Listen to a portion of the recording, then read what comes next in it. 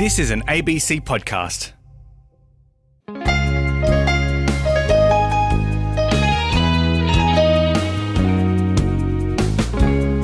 Hi, I'm Kylie Morris. Great to have your company again this week for Between the Lines. On this week's show, have you ever been to Disneyland, Florida? It's the world's most visited theme park, and for the last 50 years, the Magic Kingdom has enjoyed magical freedoms from local zoning and planning laws. It collects its own taxes and runs its own services. In short, it's an experiment in municipal governance dreamt up in the early 1960s by Walt Disney himself. But after a dispute with Florida's Governor Ron DeSantis over his Don't Say Gay bill, Disney's special arrangements and privileges may come to an end.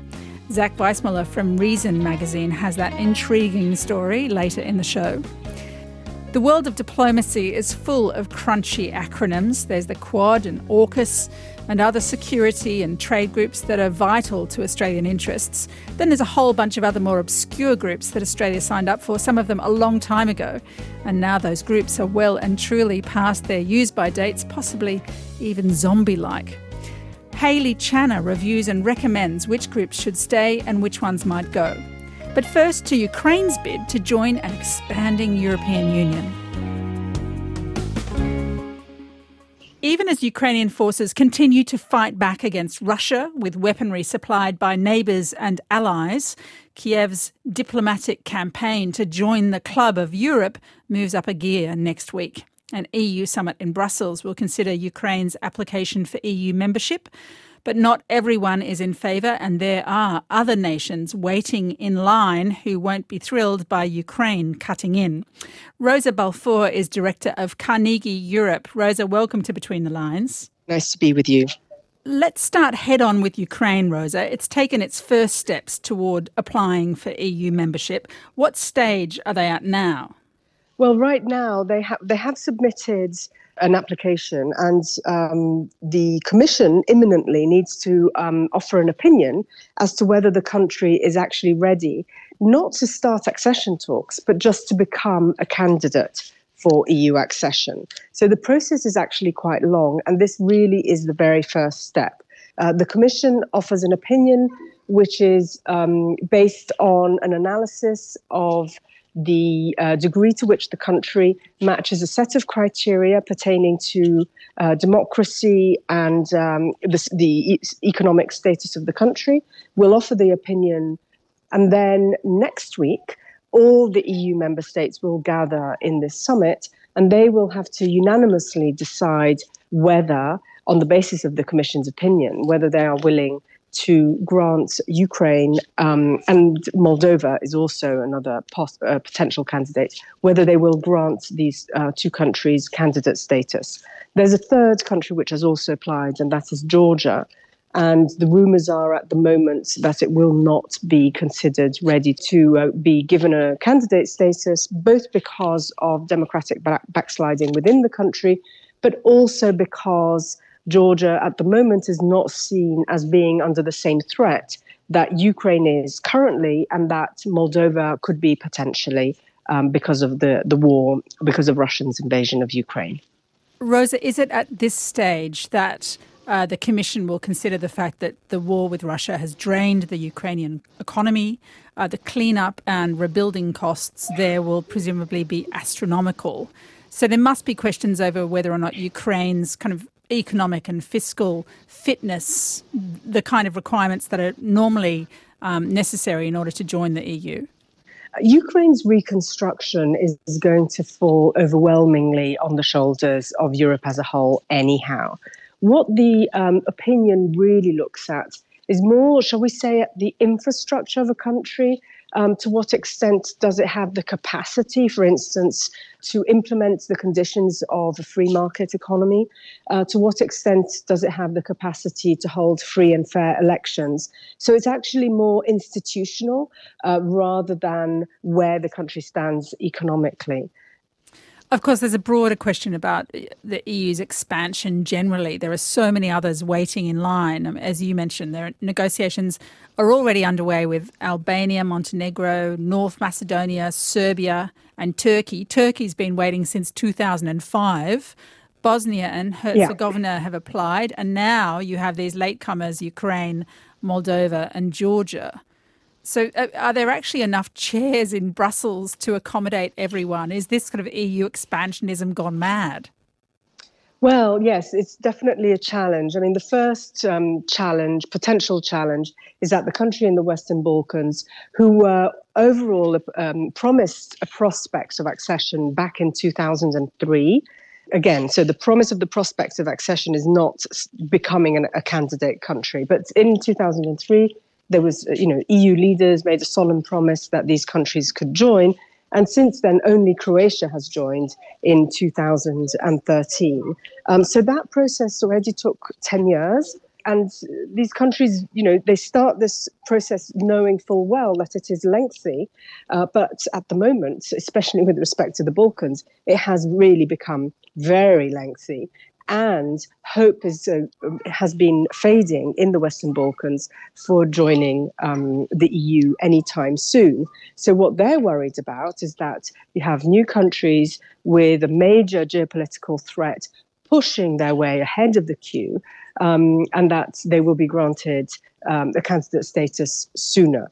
To an extent, I don't think this is likely to happen, because the EU is actually quite lukewarm about enlargement overall. So the key challenge will be, on the one hand, to send a positive signal of support to the new countries that want to join, and at the same time to find a way to make the accession process, so the actual detail of the process, the diplomacy, the degree to which the EU supports the necessary transformation of these countries so that they are well prepared to join the Union, then the EU really needs to make that process work better, because it hasn't been. And that's one of the major reasons for which the process is taking so long with the Western Balkans. Rosa, Russian aggression has galvanised the EU to some extent when it comes to support for Ukraine. But it's such a lengthy process. You'd have to assume that goodwill at the time of your application doesn't necessarily guarantee ultimate success. Yes, no, that is precisely the point. The whole accession process is designed around carrots and sticks. The more progress countries make in transforming their democracies and their economies, the closer they should get to Europe. And they get some incentives to move along that path. And the less they transform, the more sticks are out there to keep them at a distance. The problem is that the EU has not been very good at using these carrots and sticks. So de facto, it has been supporting political leaders in the Balkans in particular who have not been pushing for reform. So that really is where the EU needs to focus in order to make this process credible.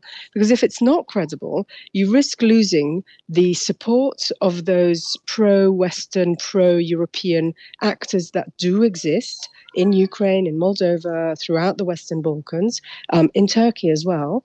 You lose that support, but also the geopolitical power of the accession process gets lost because it's no longer credible. So if one imagines that enlargement is one way to counter Russian aggression in Eastern Europe and Russian influence in the Western Balkans, well, then it needs to be a credible process. France has the presidency currently, Rosa.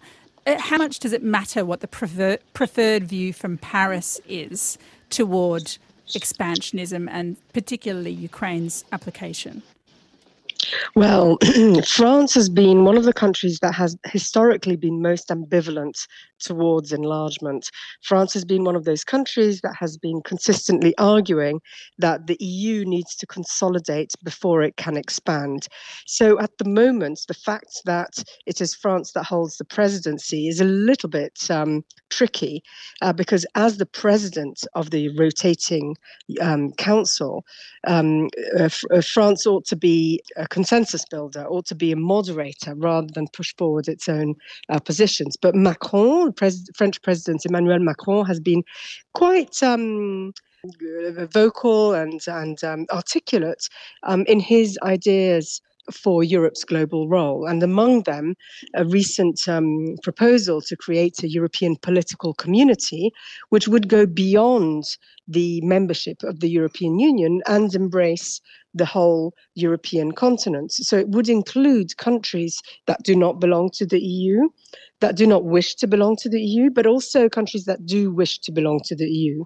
So while there might be a very persuasive logic in this model, especially in light of the Russian aggression, at the same time, those countries that want to join the EU worry that they might be stuck in a limbo and may not, in this limbo, this European political community, and that they may never be able to join. So it causes some suspicion in certain quarters, certainly in the Western Balkans, but also in Ukraine. And President Zelensky has been very explicit that he expects the European Union to offer a proper prospect of accession and not just to become members of an outer layer of this European construction. And then also, amongst some of the EU member states that are eager for the EU to push for letting Ukraine in. And here I'm speaking of Poland, the Baltic states.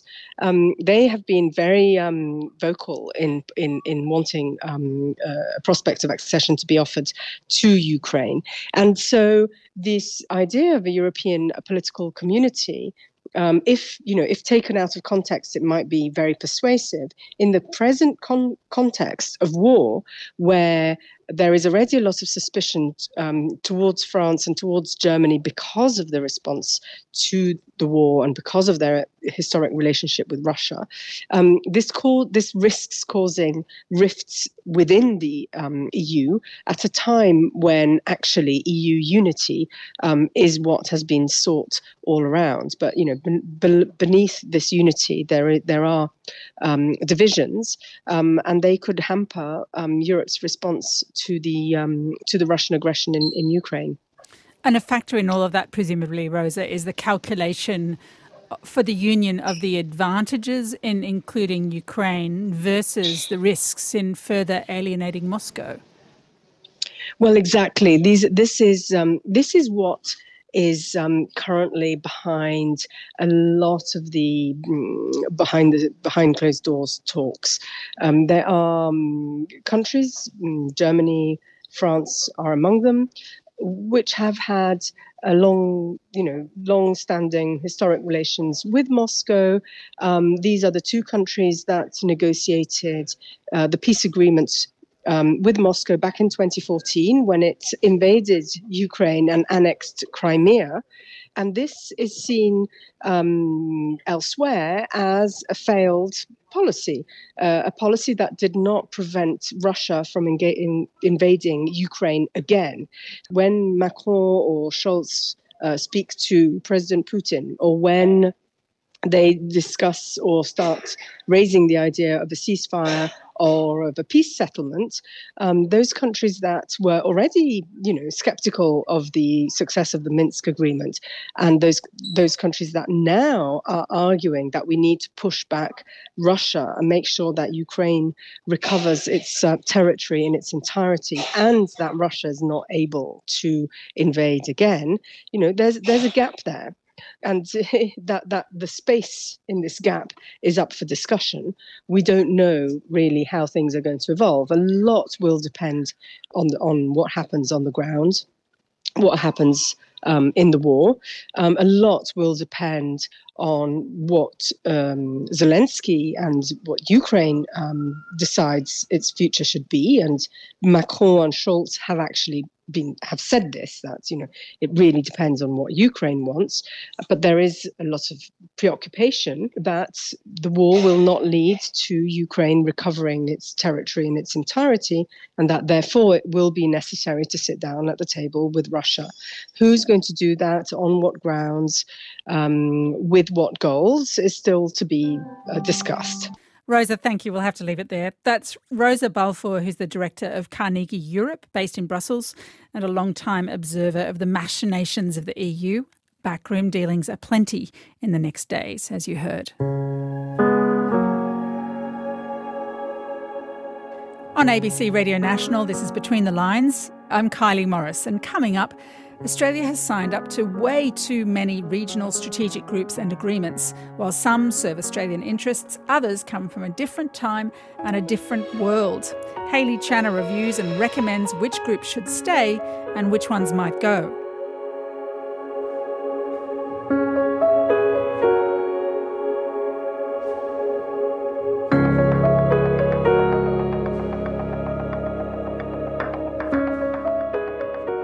Another week, another high-level shindig.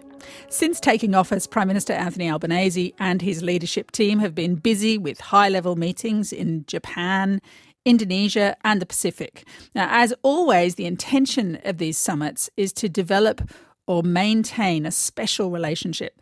But can too many meetings and multilateral understandings have the opposite effect of what's intended? Now, according to my next guest, Australia has signed up to too many agreements and strategic groupings, and it's time for a bit of a clean out, time to prioritise which ones to keep and which ones should go. Hayley Channer is a senior policy fellow at the Perth USA Asia Centre and a Fulbright scholar currently in Washington, DC. Hayley, welcome to the program. Thank you so much for having me.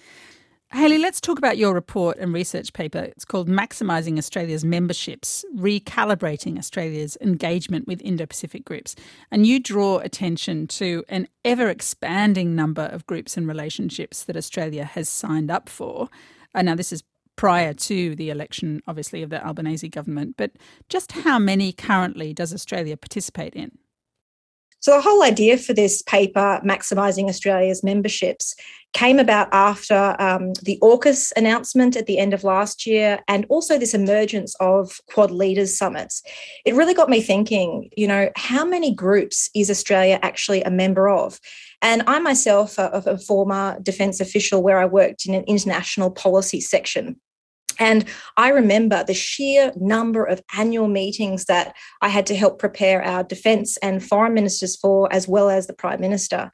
And the number of groups that Australia has signed up to is just eye-watering. So part of the reason that we're so eager to get involved in all of these groups is partly Australia's sense of geographic isolation. We're right at the bottom of the Asia Pacific, and we're, a large geographical distance from any of our familiar, countries like the United Kingdom or the United States. And for many decades, we've been reaching out to countries to form different groupings. So, for example, and not to give everyone a history lesson, but at the end of World War II, we joined the Five Eyes intelligence grouping, which is Australia, the United States, the United Kingdom, New Zealand, and Canada. That is bookended with AUKUS at the end of last year, which is Australia, UK and the United States, which is a strategic grouping to help Australia acquire 8 new nuclear submarines and also do some other defence cooperation stuff.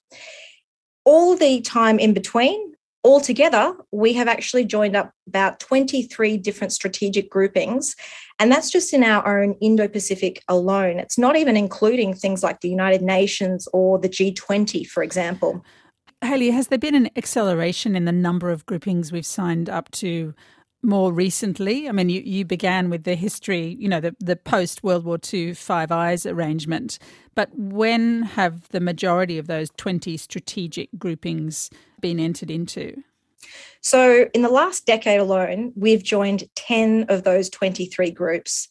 So we really do see a rapid expansion of Australia trying to join different groups in the region. And the vast majority of the 10 have been what I call minilateral groups, which is basically groups of countries of 3 to 6, really, 3 to 6 countries. So AUKUS is one of them. The Quad is one of them.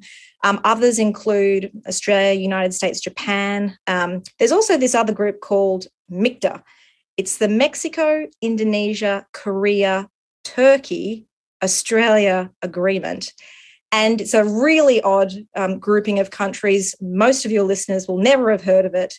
And the reason this group exists is actually because in the group of G20 countries, there's the very high level G7, and there's another grouping called BRICS.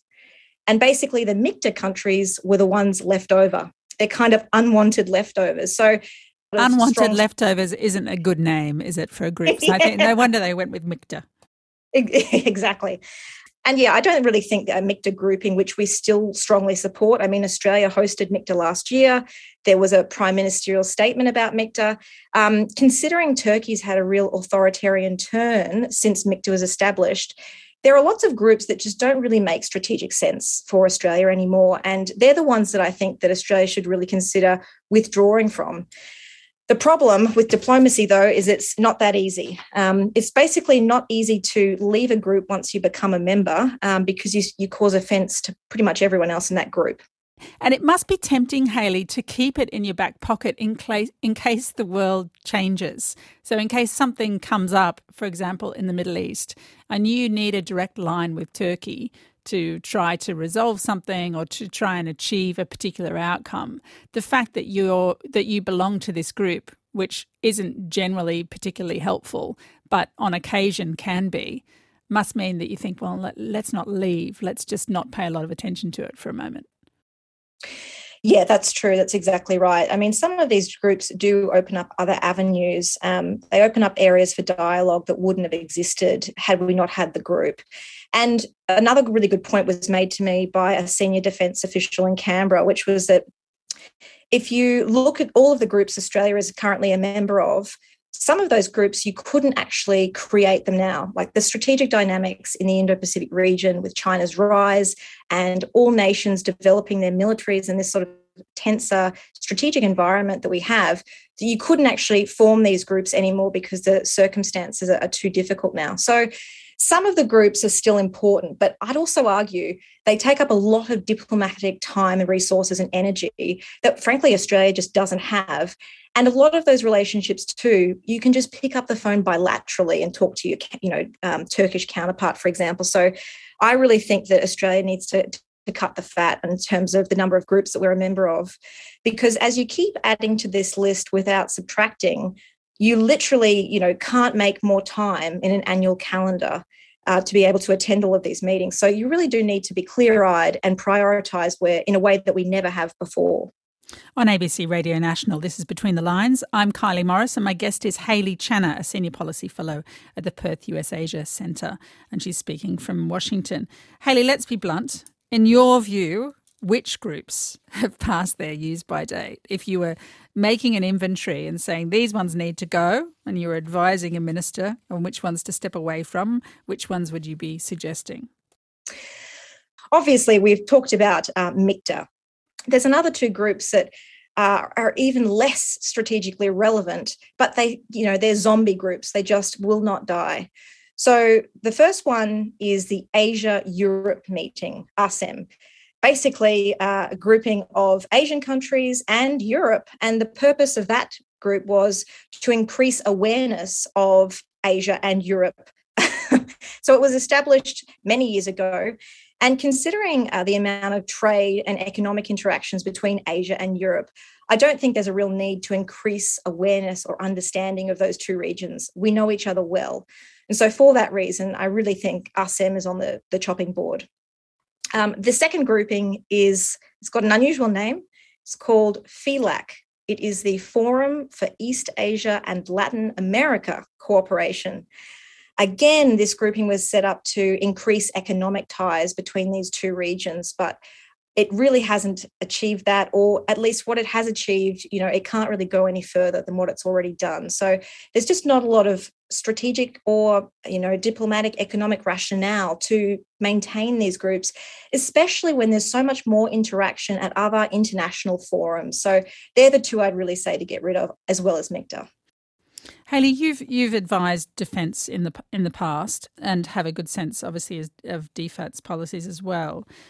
Is there would you say, a critical mass of opinion, a critical mass of concern within those departments over these multiple alliances, these multiple multilateral organisations, or is it seen really as an unavoidable exchange that Australia has to be involved in, even if it is time-consuming? So this is a really challenging question. And the reason it's so difficult is because government departments in Canberra are responsive to and subservient to the leaders of the country. So Prime Minister Albanese, when he goes and has a summit somewhere, he decides whether or not he attends. There is, long-standing tradition, but ultimately, sometimes leaders can also delegate down to a minister. The same with Foreign Minister Penny Wong. She will have some expectation of which meetings she will go to. And it really comes down to some departmental advice about which meetings are important. But also there's individual wishes of individual politicians about which relationships they really prioritise and want to pursue.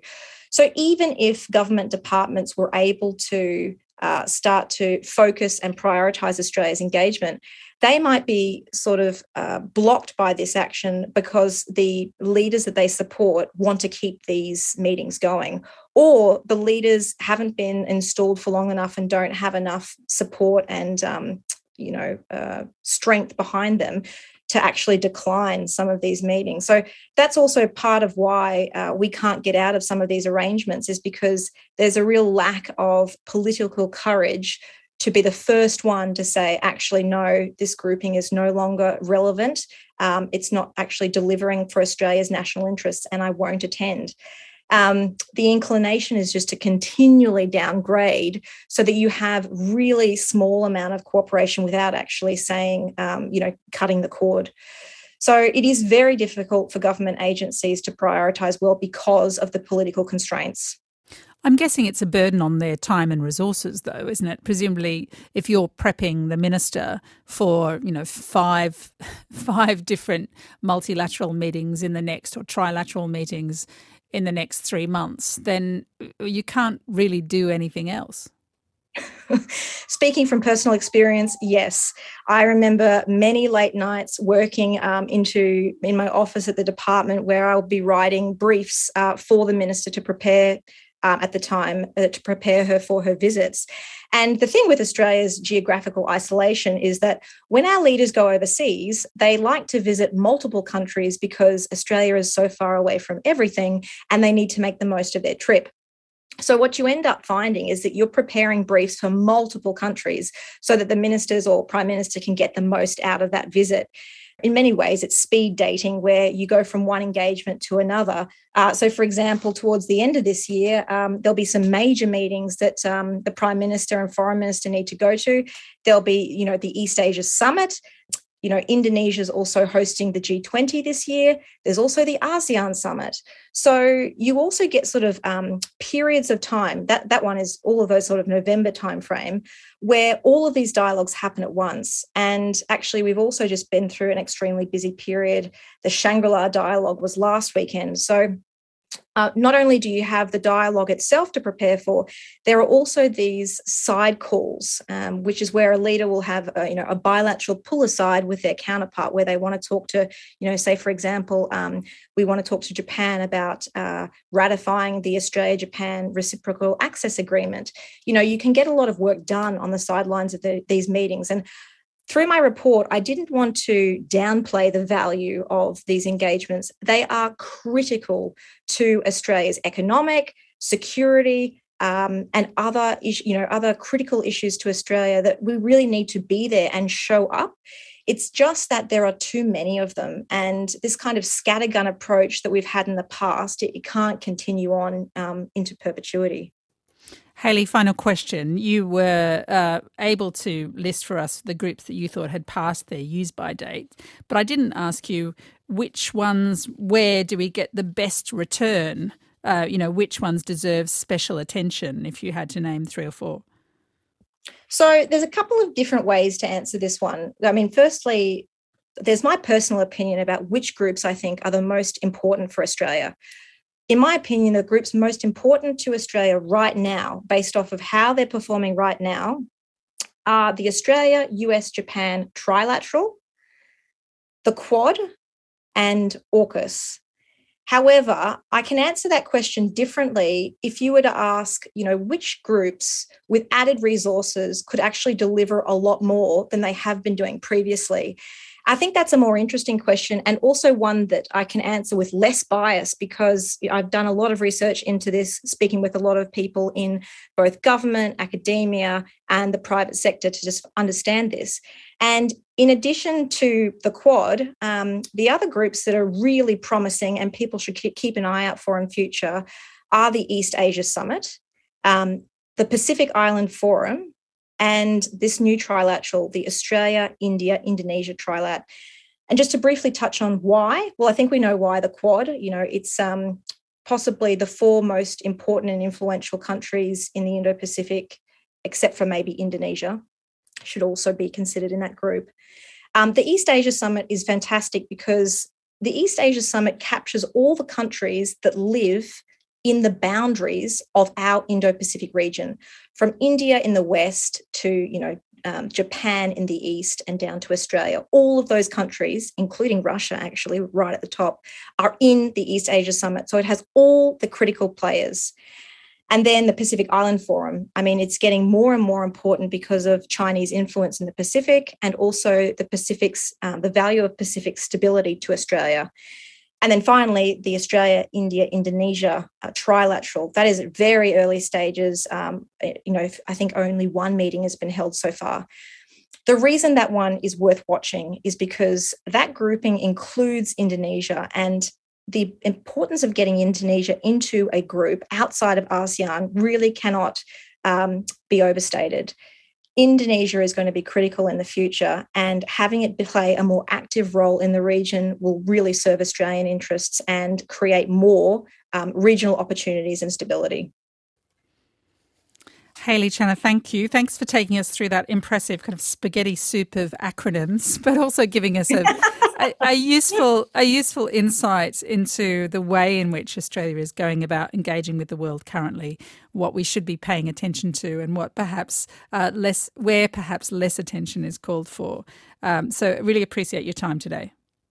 It's a real alphabet soup, and thanks to everyone for sticking with it. That's Hayley Channer, who's a Senior Policy Fellow at the Perth USA Asia Centre. And we'll post a link to her report, Maximising Australia's Memberships, on the Between the Lines homepage. On ABC Radio National, this is Between the Lines. Hi, I'm Kylie Morris, and coming up next, the state of Florida versus the Disney Corporation. Part of everything we'll be doing in Disney World will be our experimental prototype city of tomorrow. The need is not just for curing the old ills of old cities. We think the need is for starting from scratch on virgin land and building a special kind of new community. Mickey Mouse Club, Mickey Mouse Club, Mickey Mouse Club, Mickey Mouse Club. Who's the leader of the club that's made for you and me? Now, if you thought Disney World Orlando was a magic kingdom, well, you would be partly right. For the last 50 years, it's also operated as an experiment in municipal governance. It's a place run and governed by private enterprise. It's autonomous, self-regulating. And for a big corporation like Disney, there's a certain attraction to being free of local planning and zoning laws, being able to collect and pay yourself taxes, as well as providing and controlling local services. But this experiment in private enterprise government could all come crashing down.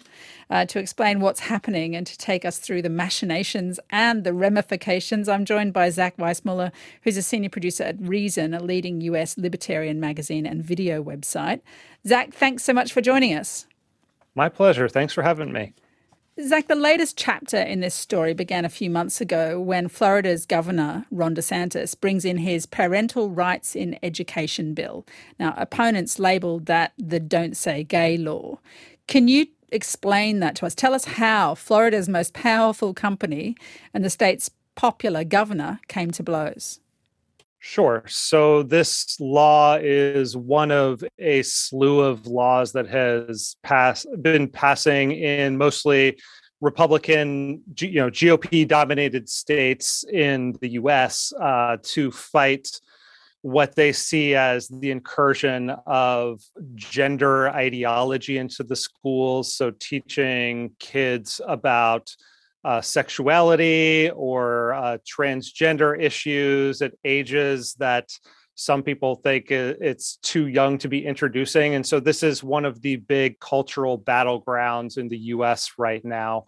And Ron DeSantis is, if Trump doesn't run, he is the likely Republican frontrunner. So he's really planting his flag and, taking a stand on these hot culture war issues. And so he and the Republican-dominated legislature here in Florida passed that law, the Parental Rights and Education Act, and it quickly became not just a Florida issue, but a national issue, as you mentioned, labeled the Don't Say Gay law by its opponents. And what it does is says that in grades K through 3, kindergarten through 3rd grade, you can't broach these topics. And then in the older grades, you can only introduce it in what they say is a developmentally appropriate manner, as defined by the kind of state level education agency. And Disney obviously is one of the largest private employers in the state of Florida. And they also have a reputation of being very LGBT friendly. And they had this, to some people, kind of conspicuous silence around the issue.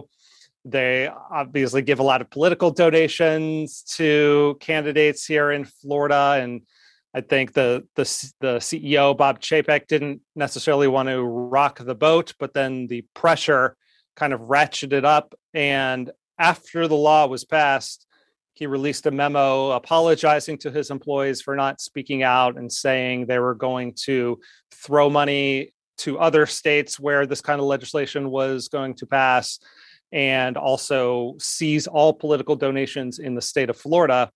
And then this set off a reaction from the Republican lawmakers in Florida who decided that the best way to kind of turn the screws on Disney would be to revoke the status of this special district that was created in 1966 called the Reedy Creek Improvement District, which, as you mentioned at the top, gives them surprising levels of autonomy to set up their own infrastructure, their own power system and water system. They even technically have the right to establish their own nuclear power plant, that they've never exercised it, and their own police.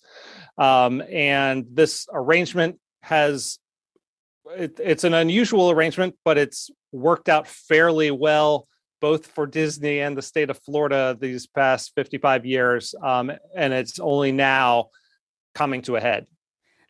Zach, we'll get into, I guess, what the impacts of that seemingly bureaucratic move by DeSantis might be. But first of all, let's put this in context. I mean, you gesture toward the scale of this.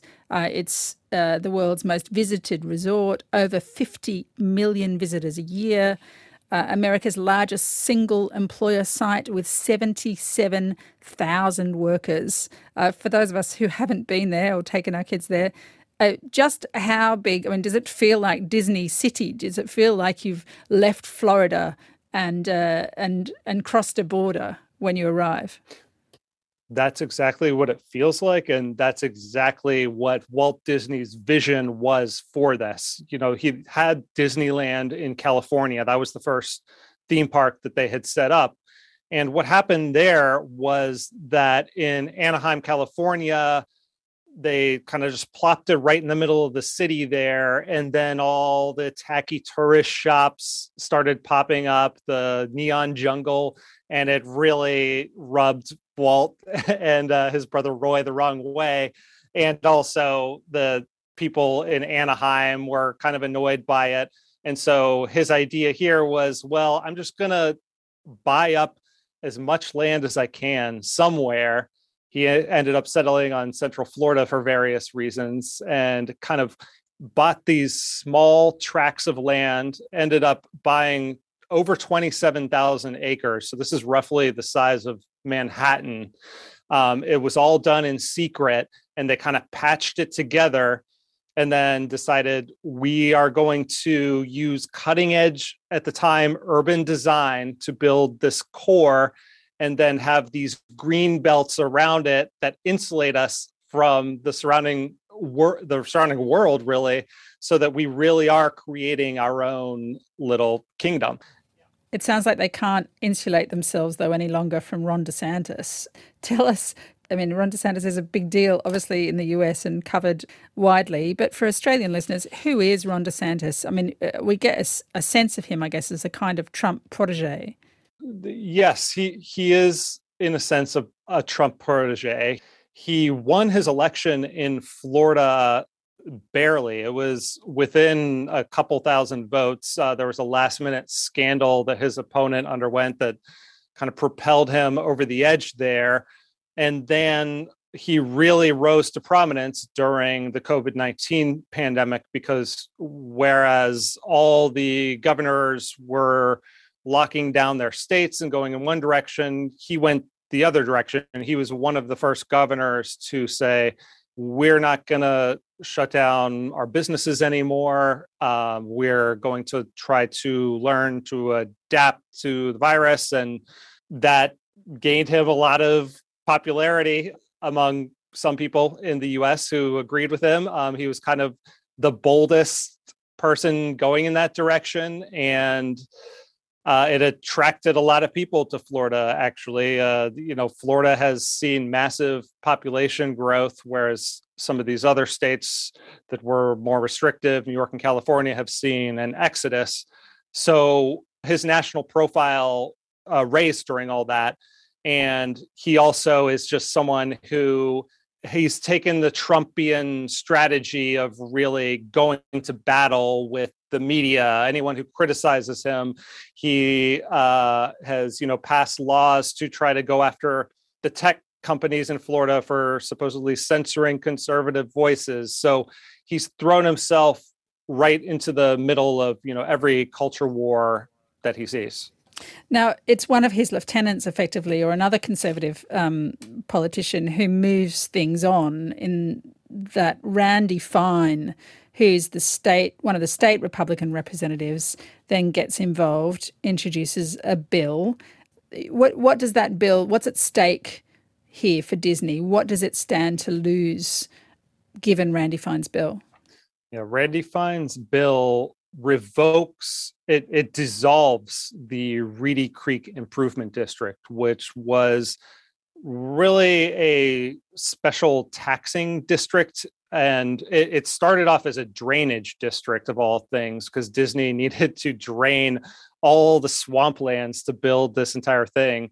And then they found a way that they could turn that into an autonomous district with its own facilities and infrastructure and government. It has its own elected board, although that board is elected by the 50 or so residents who live on the property, who also all happen to be Disney employees. So it really is, Disney's government. All the revenue that goes to them comes from the Disney Corporation.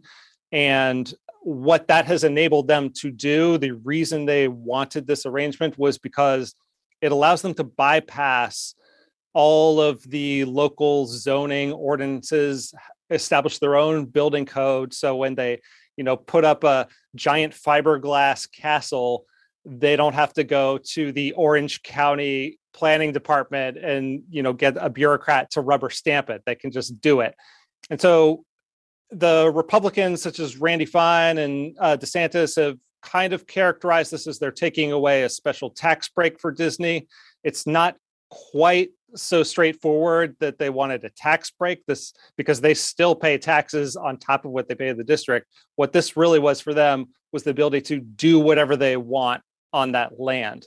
And that is what is being threatened, because if this is dissolved, first of all, it's unclear exactly who will be responsible for the infrastructure, since Disney pays for all of it now. Some of the local government officials there are now kind of sweating bullets because they think they're going to have to raise property taxes significantly to cover that. And DeSantis has even said, no, that's not going to happen. We're going to absorb Reedy Creek into the state of Florida government. So It's not exactly clear what's going to happen. This doesn't go into effect officially until June 2023.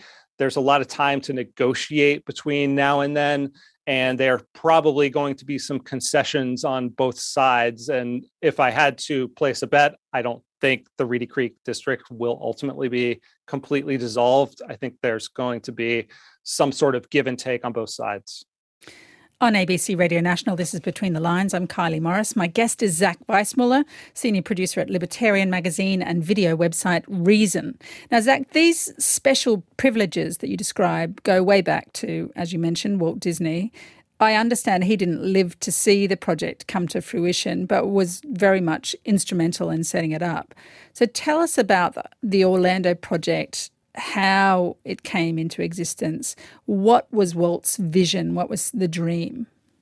So Walt created a little 10-minute presentation called the Epcot project. So a lot of your listeners might know Epcot. It's one of the 5 theme parks that are on the property. At the time, was a very had a very futuristic vision. Now, when you go there, it's kind of strange. It's almost this like weird retro futurism.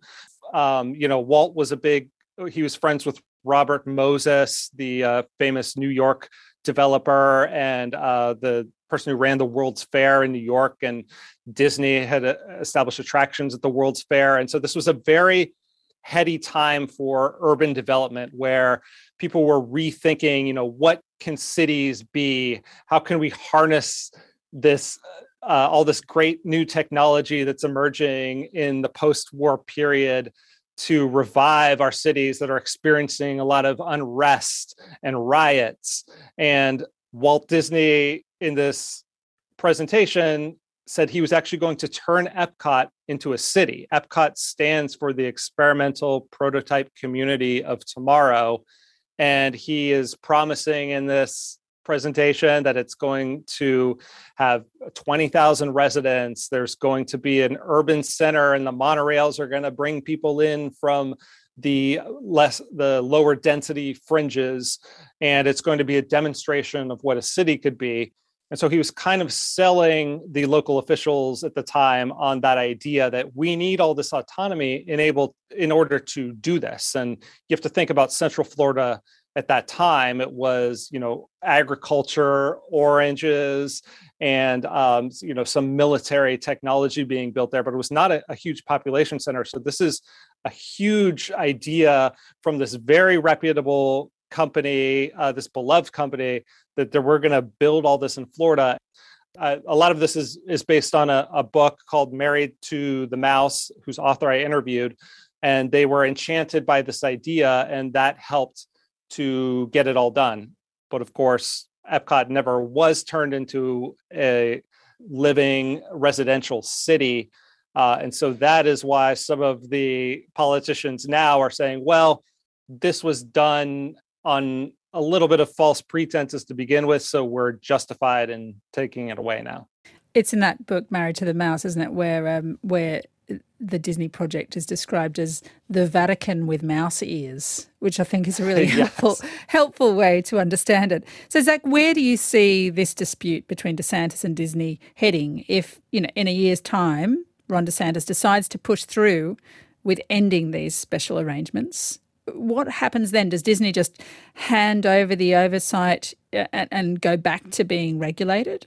There are a lot of complications. There are a lot of legal complications that would pop up as that process unfolds. One is that the Reedy Creek Improvement District, in order to fund the improvements on this giant tract of land, issues bonds.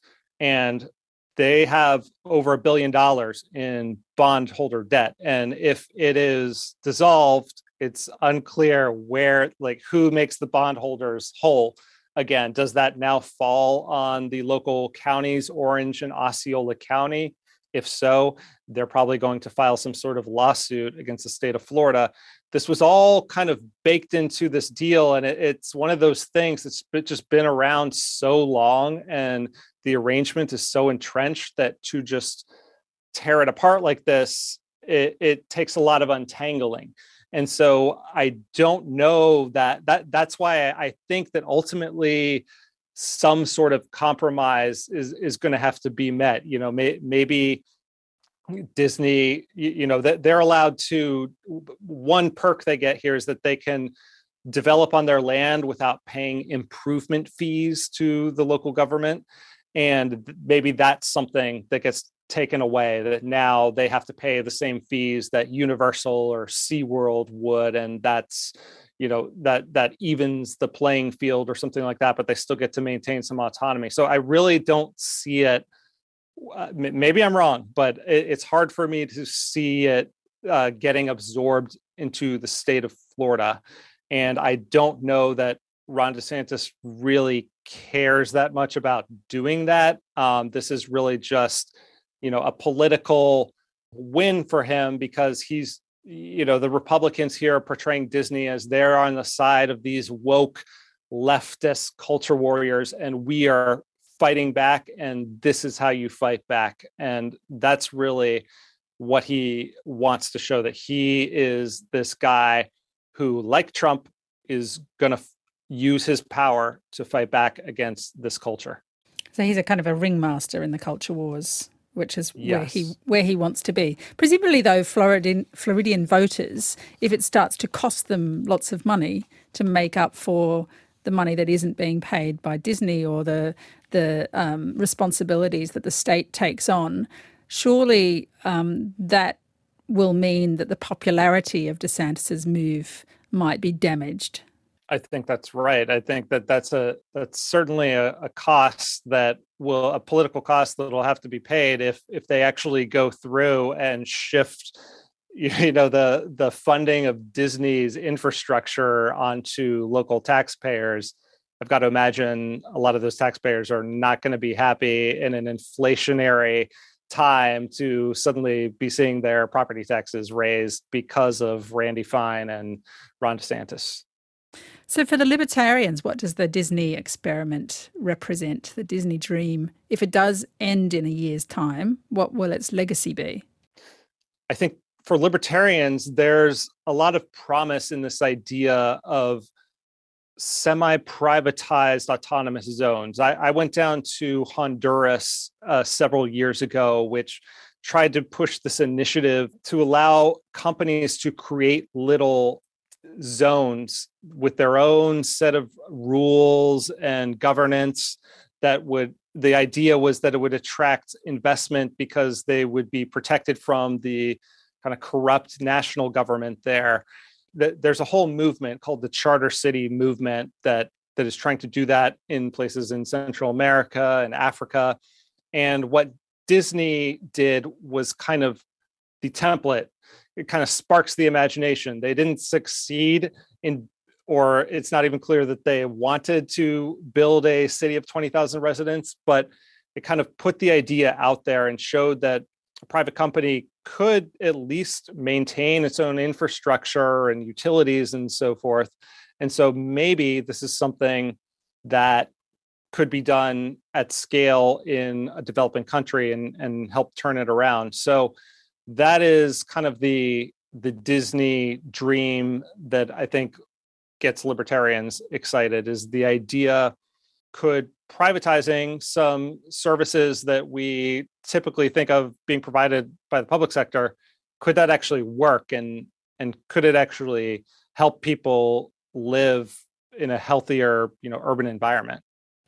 Zach, thanks so much for speaking with us. Thank you. That's Zach Weissmuller, a senior producer at Reason, a leading US libertarian magazine and video website. And we'll post a link to his video and article on Between the Lines homepage. And that's the show. I'm Kylie Morris, sitting in for Tom Switzer. I'll be back with more from Between the Lines next week. Until then, bye for now.